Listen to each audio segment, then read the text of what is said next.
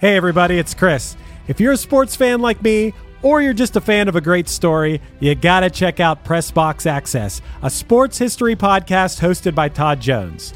Todd sits down with fellow sports writers who experienced firsthand some of the biggest sports moments of the past 50 years, and they share some of the stories behind the stories, some of which they've only told to each other. What I personally love are the wild stories that you might not hear so much about on SportsCenter over the years. Like when Indiana-based sports journalist Bob Kravitz recounts the time Bobby Knight showed up naked to an office meeting with him and then banned him from the Hoosiers locker room for the next 3 years because Bob wrote a story he didn't like. Or when Alexander Wolf tells the story about going out on the town in Chicago with Dennis Rodman and Carmen Electra in the middle of a Bulls playoff series.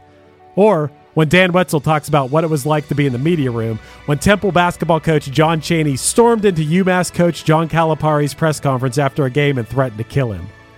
These wild and fun stories, paired with stories about real sports greatness, you know, like the 1970s Steelers being the greatest NFL dynasty ever, or the legendary rivalry between Larry Bird and Magic Johnson, and even the impact of protests for social justice issues in sports, make Pressbox Access a show you should check out. Pressbox Access is part of the Evergreen Podcast family, and it's available all the places you get your pods, and you can also find Pressbox Access on YouTube. Go check it out. Hey everybody, I'm Chris Fafalius, and I'm the producer of Krista Makes a Podcast and the host of the One Hit Thunder podcast. And I'm Matt Kelly, host of Horror Movie Night and the producer / the head of content for the Geekscape Podcasting Network. Between the two of us, we have, believe it or not, 25 years of podcasting experience, and we want to help you start your own podcast. We know podcasting, and we want to share that knowledge with you. So whether you're new to podcasting or you want some feedback on your currently active podcast, we want to help. Or perhaps you're just overwhelmed with all of the editing work. Well, we can help you with that also. You can check out our website at weknowpodcasting.com for more information. We're excited to help your podcasting dreams become a reality.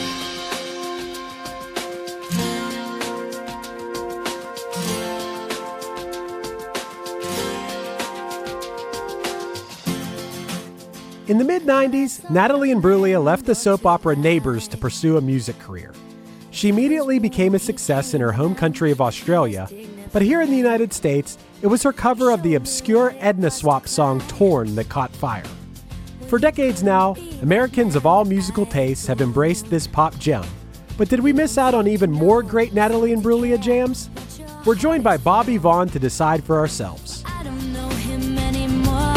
There's nothing where he used to lie. The conversation has run dry. Nothing's fine, I'm torn. I'm all out of faith. This is how I feel. I'm cold and I am shamed, lying naked on the floor. One hit is all you need to make the money guaranteed, and you can live off royalties forever. And it makes me wonder, is it just a wonder? All right, Bobby, I got a couple questions for you to start this off. First of all, were you a fan of Natalie Imbruglia's work on the Australian soap opera Neighbours? That's actually something that I found out after typing in Natalie Imbruglia, so no. Were you a big fan of the band Edna Swap, who originally wrote the song? I can't say yes to that.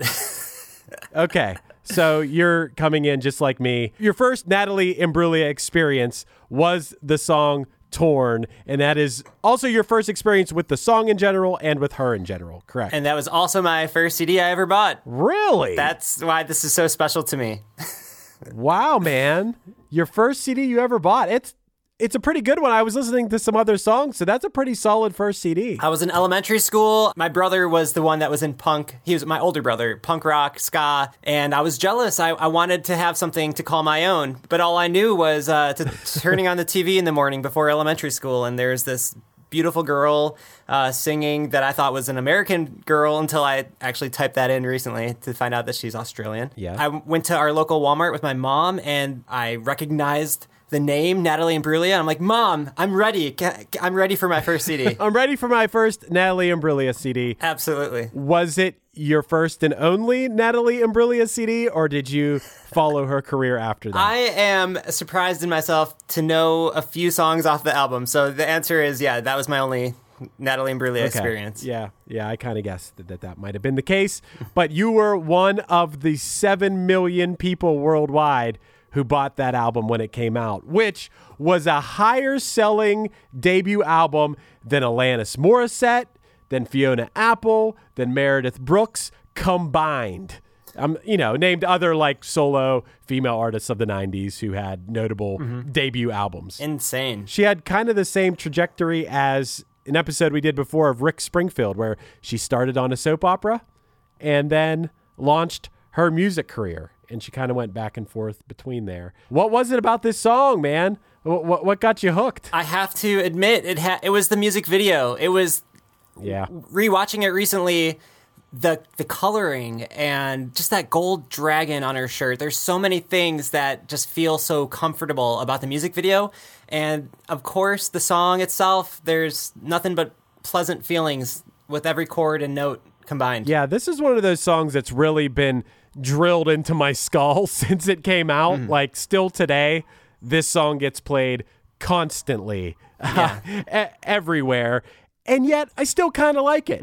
No matter how many times you're right. It's comfortable. It's probably about as comfortable as her pants in this video. She looks to be wearing very, very comfortable pants and hoodie in this video. I changed right before I sat down. I just put my sweatpants on. Yeah, nice. I mean, I don't know that she was wearing sweatpants in the video. There was some sort of. I thought you were talking about me. Oh, no, I'm saying her pants in the music video. She looks comfortable. I don't understand the music video. Do you understand the music video for this song? I did some research just to freshen up my Natalie Imbruglia facts. The music video, I watched an interview. She explained that it was it's very basic. They're actors. I guess they're supposed to be like the producers and director, just tearing down the set. I guess it's supposed to be representing the relationship that's also falling apart. And she said in the video that they made the video so fast, she wasn't expecting it to be as quick as it did. She thought it wasn't going to be good. She thought she wasn't that good of an actress. And she was just very surprised and pleased with how fast it finished. I guess it's also fitting that it seemed to be, the set of some sort of show or movie, considering she was on a show. And, Bobby, I don't know if you know this, but at some point that year that this song came out in the late 90s, she dated David Schwimmer from Friends. Oh, yeah, absolutely. What's surprising about that is how I was expecting, if she was dating him, to see her in more roles and more TV shows and movies. And I feel like what I was coming across her acting roles, it was just didn't fit that fact that they were together. I felt like there should have been more. Yeah, I know. It must have been very, very short-lived. Yeah, and as far as her roles, I mean, this is skipping ahead a little bit, but I saw that she was in the movie Johnny English about 5 years later, which was a James Bond parody starring Rowan Atkinson, a.k.a. Mr. Bean. No, but that's another thing that I was surprised to see the facts pop up. And I had to watch a few clips, and oh man, Mr. Bean is always at 10. He's perfect. Yeah, hilarious. That's the word I would give Rowan Atkinson. He's perfect. Anyway, yeah, she left the show that she was on to pursue music, and I don't know if I'm assuming Rick Springfield left whatever soap opera he was on. I know Donald Glover left Community to pursue music.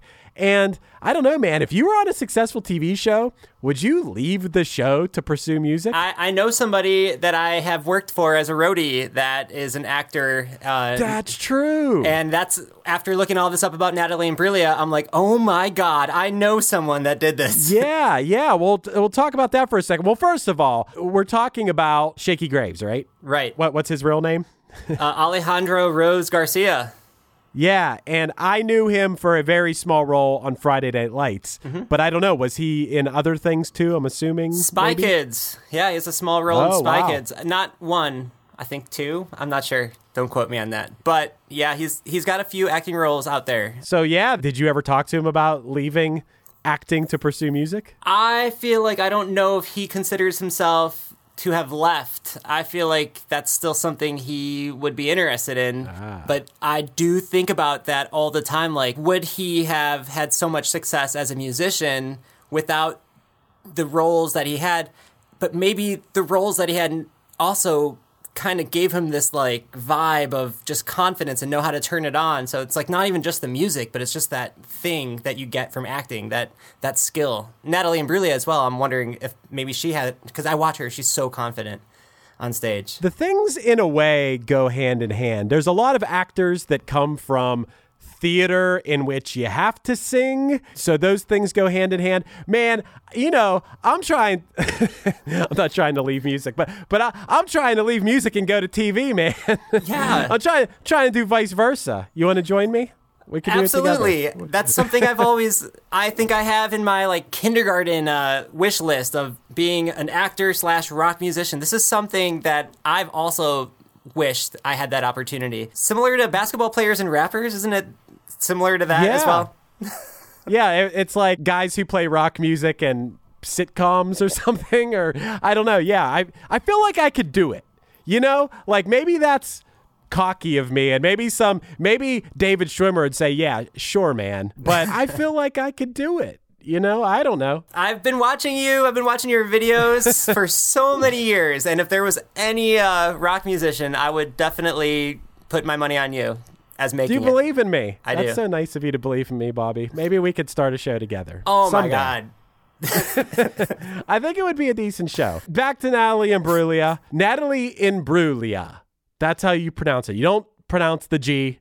The G is silent. Natalie Imbruglia. She's Australian. She is extremely attractive. Not going to be a pig about it, but it's just kind of true. Like even that first music video, that's a very notable thing, which I think they played that up. I mean, they're really focused on her very blue eyes and, sultry looks into the camera and things like that. Mm-hmm. If you're good looking, it doesn't hurt. But the song is great and she's an amazing singer. I'm not taking anything away. Right. Just saying. That got people to notice. And maybe that got a young Bobby Vaughn to notice too. It did. Who knows?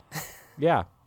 Yeah, we're not going to pretend that isn't a thing. I've been listening to Natalie all day today to try to get into the thing. I did know another song by her, Wrong Impression. Do you know this song? No, is it off the same first album? No, it's a later song, and I know that I've heard it, and it may be a minor hit enough that I've heard it like in the world somewhere, but it's the one that goes, I don't want to leave you with the wrong impression. You don't know that song?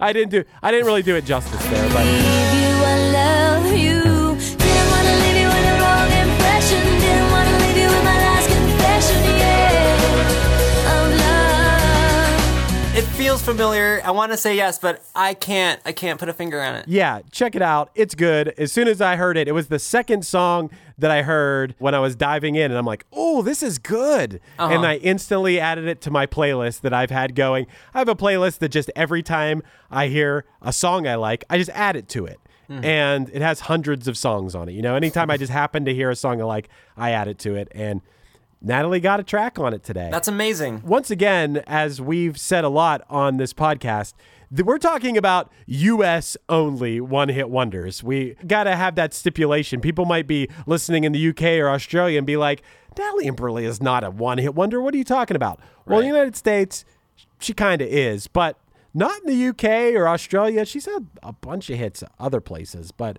here, it's just pretty much been torn. It's definitely stuck around. It's definitely got staying power. 1998, man. I was graduating high school in 1998. That's kind of my time. She won the MTV Award for Best New Artist, so it was kind of her time too. Yeah. I feel like we have that in common. Not winning Best New Artist, but just having a lot going on in 1998. She was up for a Grammy in 1998 for Best Female Pop Vocal, but she lost to My Heart Will Go On, which the cards were stacked against her. She was going up against anything from Titanic. I kind of feel bad because you don't hear My Heart Will Go On a lot on the radio all the time. You might see it used in a meme or something. I need to say that was also an album that I purchased, was the Titanic album. And so between Natalie Wow. Imbruglia and Celine Dion. It makes sense that they were both on the top of the charts. Did you know the song Big Mistake? It was her second single after Torn? No, and that surprised me because I know other songs off the first album, and I don't remember that one. It wasn't a hit in the United States, so it makes sense you didn't know. I thought maybe you listened to the CD. I think you just listened to Torn on, on repeat, but maybe. There's one other song on the album, and I actually, over the years, thought it was Hanson. I somehow, because I listened to Hanson back then too, and it's called Wishing I Was There. And so I have friends that love Hanson, and occasionally I'd be like, there's one song I love called Wishing I Was There, and they give me the weirdest look. And researching Natalie Imbruglia, I was like, just realized the other day, I'm like, oh my God.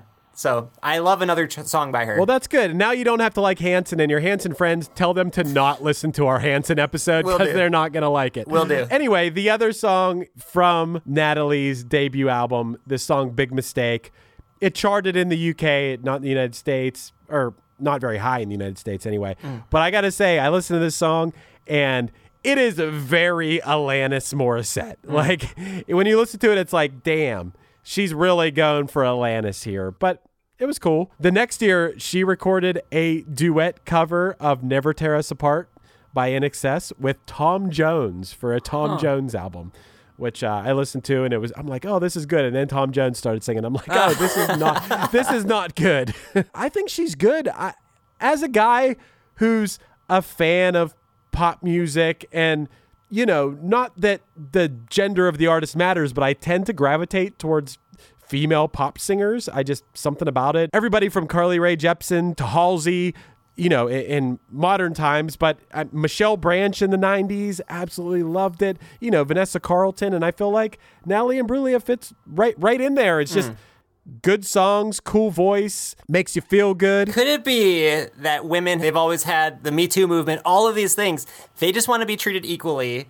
Could that have something to do with their passion and the amount of skills they could develop compared to, maybe, could that be a theory of why we just somehow, because I feel the same as you. There's plenty of men artists that I'm like, yeah, these are my favorite artists. I could relate to them, but there's just so many more females that my jaw drops when I hear them sing and just their skills. I mean, I think there's definitely something to be said for what you're saying is that women probably do have to work harder. I'm sure that guys get a little bit of a pass in certain ways or don't have to deal with the same things. I mean, just watch the Britney Spears documentary. You'll see some things that women have to deal with that men don't. I mean, even in pop music. But I don't think that's why I gravitate towards it. I think it's just more the sonic quality of these voices. I mean, it could just be coincidence, right? Or it could be something like, this is really out there, but it could be something like the sound of women's voices are instinctually more pleasing to my ears because I don't know what I'm getting at here. I felt like I had some sort of thought or explanation as to why. I think it could just be coincidence. Of course, there's tons of like male singers that I like too, but when it comes to pop music, yeah, it is overwhelmingly women that I end up listening to. I feel like in rock music it might lean more men, but I think that's a little unfair to say because, geez, man, think about it. We're two guys that have played in bands and played music for all these years. Think about how rare it is that you've toured with a band that even has a female member, let alone an entire band of females. And I don't know why there's that difference there. Yeah. And maybe that gap gets a lot closer when it comes to like other styles of music. Right. Maybe if you got into country or you're talking about pop, then you're going to see more closer to a 50-50 thing. But rock music is dominated by men. And I know that, when it comes to podcasting and getting, guests for podcasts that I'm on or work on, and it's like, okay, well, who do we know? Because we've developed relationships through touring and things like that. And it's always just like, it's just all dudes. Yeah. It's just that's what it was. Those are the people that I know, and it makes me feel bad. It's like I want to have more women on these and things. It's just that I haven't got to know as many women, right. And those that I have, I'm reaching out to them, of course. But like you and I are in the same boat when it comes to the pop music. yeah, I just think that women dominate it. Absolutely. in my opinion. Yeah, I agree. I have to preface this because this is one of those things that men might tend to talk about when it comes to women, but then not so much when it comes to men. But I'll preface this by saying that regardless if this was a man or a woman, I would talk about something like this. Mm-hmm. But another thing I wanted to bring up is Natalie Imbruglia was married for 5 years to the singer of the band Silverchair. Yes. Insane. Which is interesting how people, they're two Australian rock stars and they got together. It's crazy how famous people end up with other famous people. Absolutely. When I learned that, I wanted to figure out, I didn't quite get to it. I wanted to figure out what years they were married and which album possibly she had closest to being with him. I thought I saw something about him helping songwrite, but that is just something that sounds insane. The idea of listening to Silverchair and then wondering, how does Natalie Imbruglia get inspired by that? I mean, I think it was 2003 to 2008 that they were married. So I don't know. I don't go deep enough on Silverchair to really know. I only know their one song from the 90s that was like a hit. Something like Tomorrow. Here comes Matt. Here comes Matt with the facts. Silverchair expert here.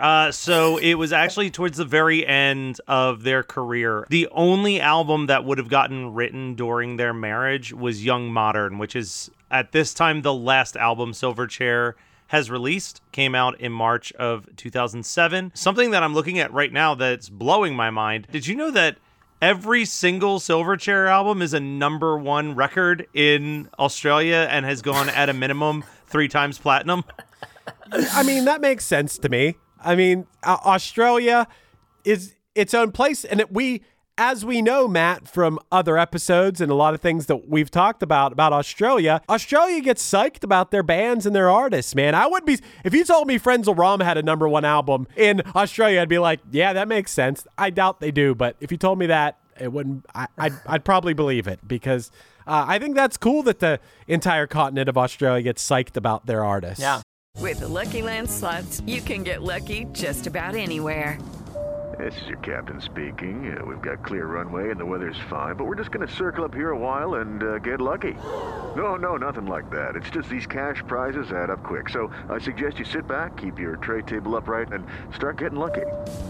Play for free at LuckyLandSlots.com. Are you feeling lucky? No purchase necessary. Void where prohibited by law. 18+ terms and conditions apply. See website for details. I'm not going to lie here. I've become a Factor fanatic lately. I'm a busy guy, and getting to eat restaurant-quality meals that are ready to heat and eat in 2 minutes has been amazing. Eating better is easy with Factor's delicious, ready-to-eat meals. Every fresh, never-frozen meal is chef-crafted, dietitian-approved, and ready to go in just 2 minutes. You have 35 different options to choose from every week, including Calorie Smart, Protein Plus, and Keto. And also, there are more than 60 add-ons to help you stay fueled up and feeling good all day long. I've been spreading the word to everyone I know, not just here on the podcast, but in person as well. Factor is the perfect solution if you're looking for fast, premium options with no cooking required. You get as much or as little as you need by choosing your meals every week. Plus, you can pause or reschedule your deliveries anytime. And the math doesn't lie. Factor is less expensive than takeout. Plus, considering every meal is dietitian approved, it's also nutritious and delicious. So what are you waiting for? Get started today by heading to factormeals.com/onehit50 and use the code onehit50 to get 50% off. That's code onehit50, the words one hit and the number 50, that is, at factormeals.com/onehit50 to get 50% off. Hey, Chris, sorry to interrupt, but I was thinking of something that I'm torn about. What are you torn about, Matt? Pubic hair. In fact, I'm all out of faith that my regular razor is what I should be using. Pubic hair is not the answer I thought you were going to say to that question. But, Matt, your regular razor is not at all what you should be using. Our sponsor this week is Manscaped, who have made men's grooming an easy and simple process. They should be able to help you out. Manscaped? Do they offer precision-engineered tools for your family jewels? They do. In fact, Manscaped just launched their 4th generation trimmer, the Lawnmower 4.0. I have one. It's great. So you can join over 2 million men, I'm one of them, worldwide, who trust Manscaped with this exclusive offer for you. 20% off and free worldwide shipping with the code CrazyTown at manscaped.com. Well, I'll butterfly over there right now. But what was that discount code again? It's Crazy Town. Get 20% off and free shipping with the code CrazyTown at manscaped.com. That's 20% off with free shipping at manscaped.com. Use the code CrazyTown. That'll let them know that we sent you there. Man, you got to unlock your confidence and always use the right tools for the job with Manscaped. Awesome. Now I'll look fantastic while I'm lying naked on the floor. Absolutely, man. I saw in an interview that when asked about her inspiration, she mentioned Radiohead. And after listening to that interview, I was skimming through her discography, and Counting Down the Days has not one, but multiple tracks that I could almost hear a little bit of the melody from Freak. You might be calling me crazy right now, but if you skim through that album, there's Natalie Imbruglia has such a rock mentality. You could hear it in a lot of her songs too. It's just pretty cool to hear some of these melodies coming out of her that you would not expect. Someone that sang the song Torn back in 1997. You might be onto something, man, because when she recorded her third album, the record label refused to put it out because it was too rock and not radio friendly enough. Interesting. So I think you're onto something, man. And it's interesting. Talked about this so much, like ad nauseum at this point, but I'd like to get your opinion on this a little bit. Well, first of all, it's crazy that Edna Swap band who wrote this, I had no idea who they are. I doubt really anybody knows who they are, but they got to be psyched, for the publishing on this song and how huge it got. I'm sure they made plenty of money on that. But once again, the question comes out, would you take having a hit song if it was a cover song? That's such a first of all, absolutely. Yeah. But then the rest of my life, I feel like I would think about it a lot. Right. Well, I think that you and I would take it thinking like, oh, well, then our next hit will be right a song that I wrote. Absolutely. Or my next 30 hits exactly. will be songs that I wrote, and that was just like a stepping stone. But it doesn't always work that way. You could just have that one cover song hit, and that could be it. Mm-hmm. With that fact, Natalie Imbruglia interviews said that, okay, my second album, I'm going to co-write every song, and that's what she did. Every song on that next album is co-written, and every song is, I don't want to say it, but it's hard to listen to. It's just hard to find those comfortable songs that kind of pull you in, and each track so far that I've skimmed through felt like it was, I don't know. You could just tell when an artist spends so much time in their life trying to get to the point where large amounts of people want to listen to them, and it almost, you could tell that every album after that is just kind of everything they've done so far, and then the next thing. But with Natalie Imbruglia, it feels like it was almost like her first album being the second album in a way. That was my personal take from all of the information, her interview, and then just taking a step back and listening to the discography again. I'm sure it could drive you absolutely crazy to have a hit and then not have as much success on the second single, and then you release another album that doesn't do as well, and now you're in that like, okay, I had this hit 2 albums ago. I still want to make music, but to feel like you're always chasing that hit, that could probably drive a lot of people completely insane. Yeah, and especially the fact that if you look at her Wikipedia, it says Natalie Imbruglia, it says model/actress/musician. If that was me, I'd be like, okay, I guess let's go to my acting career. Let's go to my modeling career. Having so many things that I think that helped her get to where she was, to be where she was when Torn came out. And I think maybe that's why it was so easy for her to have those albums that were just mediocre. She just had more hopes. To me, that's what I would do. I would say, okay, well, I could check that off. Maybe I'll put some years into my acting. And that's exactly what she did. We see her now in the movies that she was in. Right. I mean, she's a case study in doing it all. Like, yeah, she had a successful music career, a successful acting career, a successful modeling career. If she wasn't inspired by the one thing or wasn't feeling the one thing or was feeling defeated, she could just do the other thing. Right. And then go back to the thing from before. So yeah, if she took a break from music to do some acting and be in a movie with Mr. Bean, then she could do that. And then she could go make music again. And I actually think that's pretty inspiring. It's inspiring. To be her is amazing. The question is, for the fans of her music, how does that make them feel?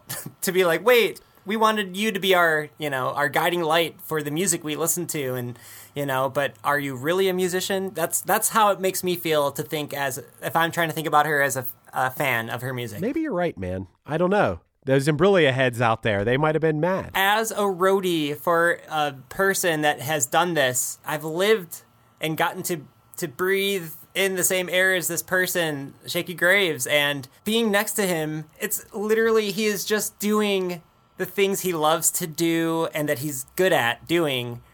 And I can't hate that. I can't hate that, like, tomorrow maybe we'll see him in a movie and, it's like, well, what about the music, bro? I don't have those feelings at all. He's so talented at music, and I think Natalie Imbruglia is insanely talented as a singer. So maybe because I've had this point of view where I just respect everything they're doing. But I just wonder, as a fan, though, if somebody is, like, what are you doing? Come back to music. Yeah, I mean, I don't know, man. If you're a fan of somebody, you're probably supporting them no matter what True. they're doing. Like, if you were a big Imbruglia head in 2003 and you saw she was in the Mr. Bean movie, you're probably like, hell yeah, Natalie. I'm going to go see your movie now. And I look forward to more music. I mean, she's had 5 or 6 albums. Mm-hmm. I guess since 1998, that's not that many. That's 5 albums in 23 years. So yeah, that's not a lot of output, but she's a busy person. I saw that her most recent album was in 2014 when she put out an album called Male, which was all cover songs of male musicians. Really? And yeah, did you listen to any of that? No, I didn't get to it. I was so invested in catching up on making sure I knew everything about that first album. She did songs by Death Cab, The Cure, Modern English. She did Daft Punk, Iron and Wine, Tom Petty. She did a lot of good ones, man. And how did she interpret them? How did it come out? So the one she did a music video for was the Daft Punk song, and she did a really cool version of it. Added it to my playlist. It was really good. And she looks better than ever, and I don't mean that in a creepy way. I just mean that, it's been 23 years from Torn. She was known for looking good. You wouldn't know that she aged at all. What are your thoughts on the fact that her band is always solid and always amazing? Do you wonder how close she is to these members? Are they the same members? Does that bother you in any way? Does it bother me? I don't know. I think I just enjoy listening to it, but then you realize every single album's a major record label release, and everything is so well recorded. Does it bother me? I don't know. I love listening to it, but it's almost like a Josie and the Pussycats scenario. Do we hate that? Do we love it? Someone that just has it built in for them. I have never once thought about her band. I just assume it's studio musicians. Right. I assume it's hired guns that come in and play. That does not bother me one bit.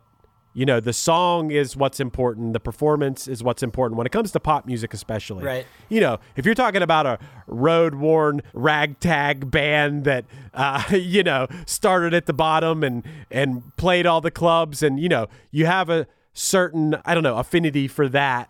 But when it comes to pop music, it's just a whole different world. And it comes down to me for a amazing song and an amazing voice singing that song. And sometimes that's two different things. Sometimes the voice and the performer is one thing and the person who wrote it is another. And it's the magic of those two things coming together that makes us feel something. That's it right there. But I gotta say that for me I can like a song, just listen to it. Doesn't matter who it is, who wrote it, who's performing it. I can like a song, but for me to really love an artist, they have to have at least been involved in the writing of the song. That's important to me, that someone's not just a voice only. And that's kind of a weird thing to say, I guess, because being a crazy, awesome vocalist is a amazing thing, but I'm just saying that like a crazy amazing vocalist, I can be like, damn, they sound great. Right. But am I going to be a huge fan of them? Probably not. Whereas if someone is like a pretty good vocalist, but they're an amazing songwriter, I'll probably be a fan of that person for life. Yeah. Maybe that's a little unfair. Or that could be a little bit of a jaded attitude from being a person that plays music. I don't know. I don't know where that comes from. And I don't know. That's definitely more inspiring. You know, someone that helped build the bakery and then came out with some amazing pastries that everybody wants. You know, you want to know that guy compared to someone that just sells that, just like George Foreman. You know, like someone that just is like, here's someone else's pastries, I'm just selling. I think there's so much more respect for that. But with that being said, like you said, if someone's extremely talented at singing and that's all they do, that's good too. Right. And I mean, it doesn't just have to be singing. It could be singing, playing an instrument, whatever. But some people are just stronger at the writing part of it, and some people are stronger at the performing part of it. And sometimes it takes a team of people, and I got nothing against that. Mad respect to Natalie Imbruglia for insisting that she at least co-write all the songs on her second album, because she probably easily could have just hired the best and most beloved songwriters out there to write her an album full of pop hits. Absolutely. Can I relate to that personally and plug something that's coming out? Yeah, man. So, I have a new EP coming out, but on the vinyl version that you could pre-order now, Mike Hollins, who's the owner of TDR Records, is releasing it, and he wanted me to put this song on there that I did not write. I did not record the music, but it's only my vocals, and Mike Hollins says that's his most favorite song by me. And you didn't write it? It's a song you just sang? Yeah, it came from the singer of your band, Steve. He said, I have this extra song if you want to use it for like a demo or like a B-side or something. And nice. I ended up putting vocals on top of it, and I am now Natalie Imbruglia for Mike Hollins. Nice. Well, there's nothing wrong with that, man. I love it. I mean, not at all. So you and Natalie got a little something in common. Yeah, if I ever meet her, I'll let her know. I love that Steve is your Edna swap. Yeah. I'm not talking shit on people that are just great performers or anything like that. But anyway, Natalie Imbruglia, as far as the legacy of Torn. Now, we all know that we still hear this song everywhere. Everybody seems to love it. I don't know anyone that's like, oh, fuck Torn. Like, everybody at least seems to kind of like this song, which is an impressive thing. Like, I can't think of anyone that, like, hates Torn by Natalie Imbruglia. Like, everybody seems to like it. It is the most played radio single of the 90s in the UK. Whew. That's huge. That's all of the 90s. That's an entire decade of Nirvana and Pearl Jam and Alanis Morissette and every other song of the 90s. It's making me want to cry. It's so big. And it holds the record for the most played song on Australian radio, being played over 300,000 times since its 1997 release, which is approximately 75 times a day in Australia on the radio, which, man, the money just keeps rolling in for somebody. I'm assuming that maybe Natalie's getting a few pennies every time it's played, but I'm sure that there's some record labels and stuff getting even more. I don't know what her deal was. Yeah. The other thing that we didn't talk about, which probably should have talked about like right off the bat, is like, what is this song about? Oh my God. I saw an interview. It was an awkward conversation. They were like, so Natalie, we know you didn't write this song, but what does the song mean to you? And it just felt uncomfortable. That's all I'm going to say. Wow. Wow. Yeah, that is strange. When I look at, I never really looked at these words. Dude, we did an episode on Dishwalla. I heard it at the grocery store today when I was in there, and I didn't like the song really before we did the episode, but by the end of the episode, I'm like, oh, I kind of like this song now, because we went through the lyrics and I thought they were like kind of clever. But when I look at the lyrics of this, I thought I saw a man brought to life. He was warm. He came around like he was dignified. He showed me what it was to cry. Well, you couldn't be that man that I adored. You don't seem to know or seem to care what your heart is for. I don't know him anymore. There's nothing where he used to lie. Our conversation has run dry. That's what's going on. Nothing's fine, I'm torn. And I'm all out of faith, this is how I feel. I'm cold and I am shamed, lying naked on the floor. Illusion never changed into something real. I'm wide awake and I can see the perfect sky is torn. You're a little late, I'm already torn. I guess it's just a breakup song? Oh, no. I looked it up. I do know. You know? Okay. Oh, no, I don't know. I can't remember the fine details. But, so the band Edna Swap, there was a guy that was in that band, but before that band, I think that song was actually written between him and another couple. The couple that he wrote it with, the guy from the couple had a dad that was in a hospital. Maybe it was like a psychiatric hospital. And there was just all these emotions that the guy from the couple experienced. So this song is almost a cover of a cover of a cover. Wow. Being Natalie Imbruglia, I'd feel like I just got a song that was just kind of bounced around. And at that point, I think I would be like, I'm just here having a good time singing this song. I don't know. You know. Well, she definitely killed it. Oh she my gave God. it the best performance. I mean, when you listen to the Edna Swap version, it's fine. But this version of it is the version. I'm impressed that someone heard the Edna Swap song and heard a pop gem there. Not that it's bad, but I don't think I'd have heard this. No. Whoever put this song together, matched Natalie Imbruglia with this song. I don't know. I'm just assuming that, maybe it was Natalie herself who heard this song and loved it and wanted to do it. But I guess the cynic in me is assuming that someone at a record label or a producer was like, hey, I got this song. Right. Are you telling me that this song might not be a relationship song, but it might be? Oh, no, it definitely sounds like a relationship. But I think it was a person that went through a lot that was actually saying torn as in they are mentally torn. I don't know. It just, after reading that, it felt like, oh, I thought it was more of like I just broke up with someone and I can't make it. But after reading the details, I think it was on Wikipedia, so I hope it's true to be stating it on this show. If you're telling me that this could possibly be about someone's father being in some sort of hospital. I really wish I could pull that up right now. Because now these lyrics, I thought I saw a man brought to life. He was warm. He came around like he was dignified. He showed me what it was to cry.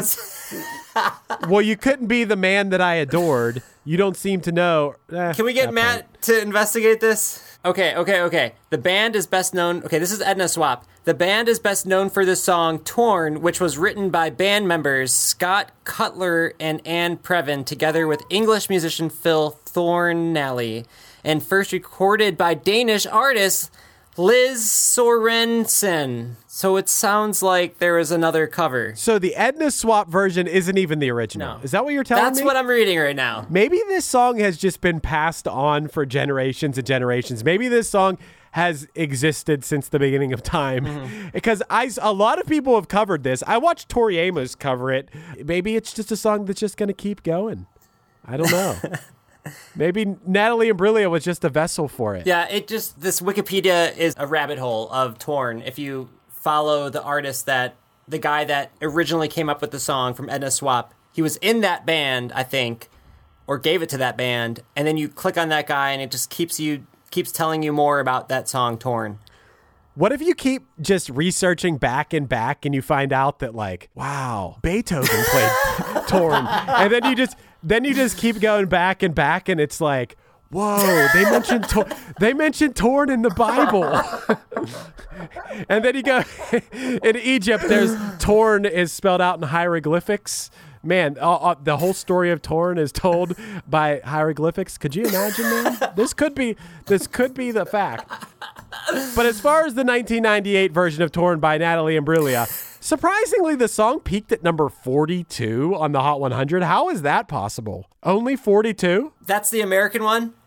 Because I was reading something about that it came out as a single in America and somehow wasn't allowed to be a part of the actual Billboard. And then finally, when they accepted the actual album, it was, let's put it at 42 or something like that. I mean, because these things don't match up if it was the biggest song of the 90s in one way, or was that United States We're all confused. Anyway, that number 42 thing doesn't seem to match Agreed. up. The number one song at the time, this is so weird. The number one song when Torn was at number 42 was I'm Your Angel by R. Kelly and Celine Dion. I don't even know this song. R. Kelly and Celine Dion had a song together. Wow, I'm learning this for the first time right now. And it was a number one song? That doesn't even make sense to me. I don't even believe that an R. Kelly Celine Dion song exists, let alone was it number one while Torn was number 42. That does not make sense to me. No. Also on the charts at that time were Doo-Wop, That Thing by Lauryn Hill. Amazing song. From This Moment On by Shania Twain. I think maybe I know that song. Is that From This Moment? Sounds like it. I like Shania Twain. And Lullaby by Sean Mullins, which I cannot wait to do an episode about that song. That's a good. Other songs on the chart when this song was on the chart were Fly by Sugar Ray, Been Around the World by Puff Daddy, I Want You by Savage Garden, Du Hast by Rammstein. Or is that how you say it? Rammstein? Du Hast. Du hast mich. Yes. You know that song? Absolutely. Your Remstein impersonation is not too far off from your guy from the Sugar Cubes impersonation. I'm sick for toys. Like it's the same voice. Du hast. We got to do an episode about that, Matt. Man, that'll be a good one. Anyway, I don't know what else to say about Natalie Imbruglia. I think she's great. I listened to some of the songs were kind of whatever when I dug in. Some of them were good enough that I added them to a playlist. She seems to have had a cool career. She seems like a nice person. I feel like this is personal, but I also think that she's like open about it. 2 years ago, I haven't seen anything about a relationship with her or anything, but 2 years ago, she just decided to have a kid. Yeah. She got a donor and just had a kid, so good for her. Absolutely. That's pretty cool. I think Natalie Imbruglia is cool. She's Thunder in my book. And I think that she's probably Thunder in yours too. Am I correct? I look up to her. I think she's got a beautiful voice, a beautiful career, and I'll say Thunder. Yeah, I look up to her too. Bobby, before we go, you got to tell us about your album, man. All right, May 14th. It's the first time my debut EP under my own name, because I used to be in a band called The Promise Hero. So Bobby Vaughn hits Spotify, Apple Music, and Amazon. May 14th. You can look up my name and hear my new songs. Nice, man. It's cool. I mean, now you got something in common with Natalie Imbruglia. Just going with your name. I don't know what that means. I don't know. No, I meant that you're going by your name. Not that you have a single written by somebody else. I'm just saying that you're going by your name now. I'm gonna check it out on May 14th. Great. It feels like things are always falling apart, like a sandcastle in water. This has been One Hit Thunder. One Hit Thunder is hosted by Chris Fafalios of the bands Punchline Pack and Another Cheetah and produced by Matt Kelly of Geekscape.net. Underneath me, you're hearing Maybe I'm Just Crazy by this week's guest, Bobby Vaughn, off his self-titled EP out now on TDR Records. If you have any interest in podcasting, visit WeKnowPodcasting.com for how Chris and I can make your show sound as professional as possible. Let us know your thoughts on the show by emailing us at onehitthunderpodcast@gmail.com. And make sure to rate, review, and subscribe to us on your favorite podcasting app. Tune in next week for another episode of One Hit Thunder.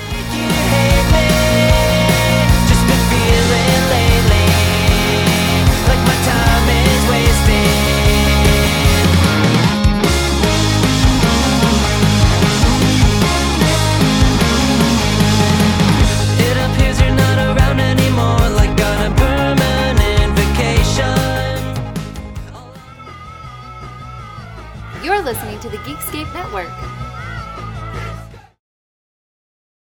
With the Lucky Land Slots, you can get lucky just about anywhere. This is your captain speaking. We've got clear runway and the weather's fine, but we're just going to circle up here a while and get lucky.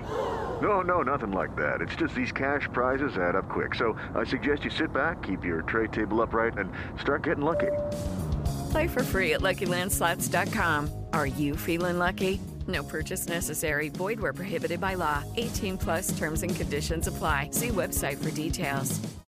Hey, this is Chris Swinney, formerly of the Ataris and currently host of That One Time on Tour, part of the Sound Talent Media Podcast Network. Have you ever wondered what it's really like on the road? The highs can be euphoric, but the lows can be crushing. Join me every week as I chat with industry pros about what it's like living out their wildest dream and, in some cases, their worst nightmare. Past guests of the show include members of NoFX, Pennywise, Bad Religion, and more. Listen and subscribe at soundtalentmedia.com.